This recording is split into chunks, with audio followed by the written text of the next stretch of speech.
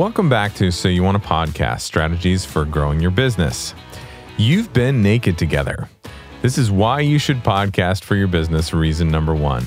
No, seriously, when you're a podcast host, you will probably be naked with your podcast listener. I listen to podcasts in the shower and in the bathroom in the morning while I get ready, and I bet you do too. Now, this happens because the average podcast listener invests around 5 hours and 7 minutes per week listening to their favorite shows. They listen at home, in their car, while they are walking, at work, and at the gym. You, the podcast host, are in their ears in so many different locations and a lot longer than someone who's on a video. They can hear your actual voice, unlike in some blog they decided to read. And you have a lot of time in a podcast to be real, personal, authentic. You can share stories. You can tell your potential client who you really are and make a connection. Think about it. You are literally millimeters away from someone's eardrum. That's very intimate. After a few 15 to 30-minute episodes, that is a lot of intimate hours with your listener. The best description of this I've ever heard came from Elizabeth DiAlto. Her website is untameyourself.com. In an interview with my podcast client, Katie Krimitsos, Elizabeth talked about her connection with her listeners. At one point saying, "I'm literally hanging out with you in your bra while you're curling your hair in the morning." Hilarious, right? But it's also a deep connection. They are naked and vulnerable while you're talking to them, literally and figuratively. And if you're also sharing your own vulnerable stories, maybe the reasons you were inspired to start your business, or stories of people you've helped, that's pretty powerful.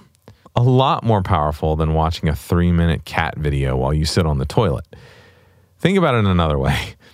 If you are spending hours hanging out with someone, at their house, in their car, at the gym, while walking around, how long would it take you to build a real bond with them? To know, like, and trust them? Not long at all, right? And not only that, but the average podcast listener, besides listening to 5 hours and 7 minutes a week, they're subscribing to at least 6 shows. And when someone subscribes to a podcast, that actually means that your content, your show, is pushed to their smartphone or other device, whatever they're listening on. So unlike video or blog, they don't really have to seek you out. They're connected to you. So let me give you an example of this in action. I mentioned Katie before. Katie Krimitsos, host of Biz Women Rock. Her site is bizwomenrock.com. She's a business strategist and coach.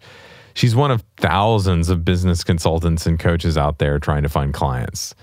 They're all running Facebook ads, staying active on social media. Almost all of them build their email lists by offering freebies on their websites and then communicate regularly via email. Well, Katie's different.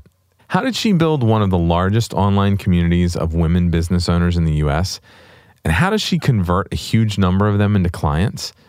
Through her podcast. Her clients trust her before they ever hire her because they've spent hours listening to her authority and expertise on her podcast.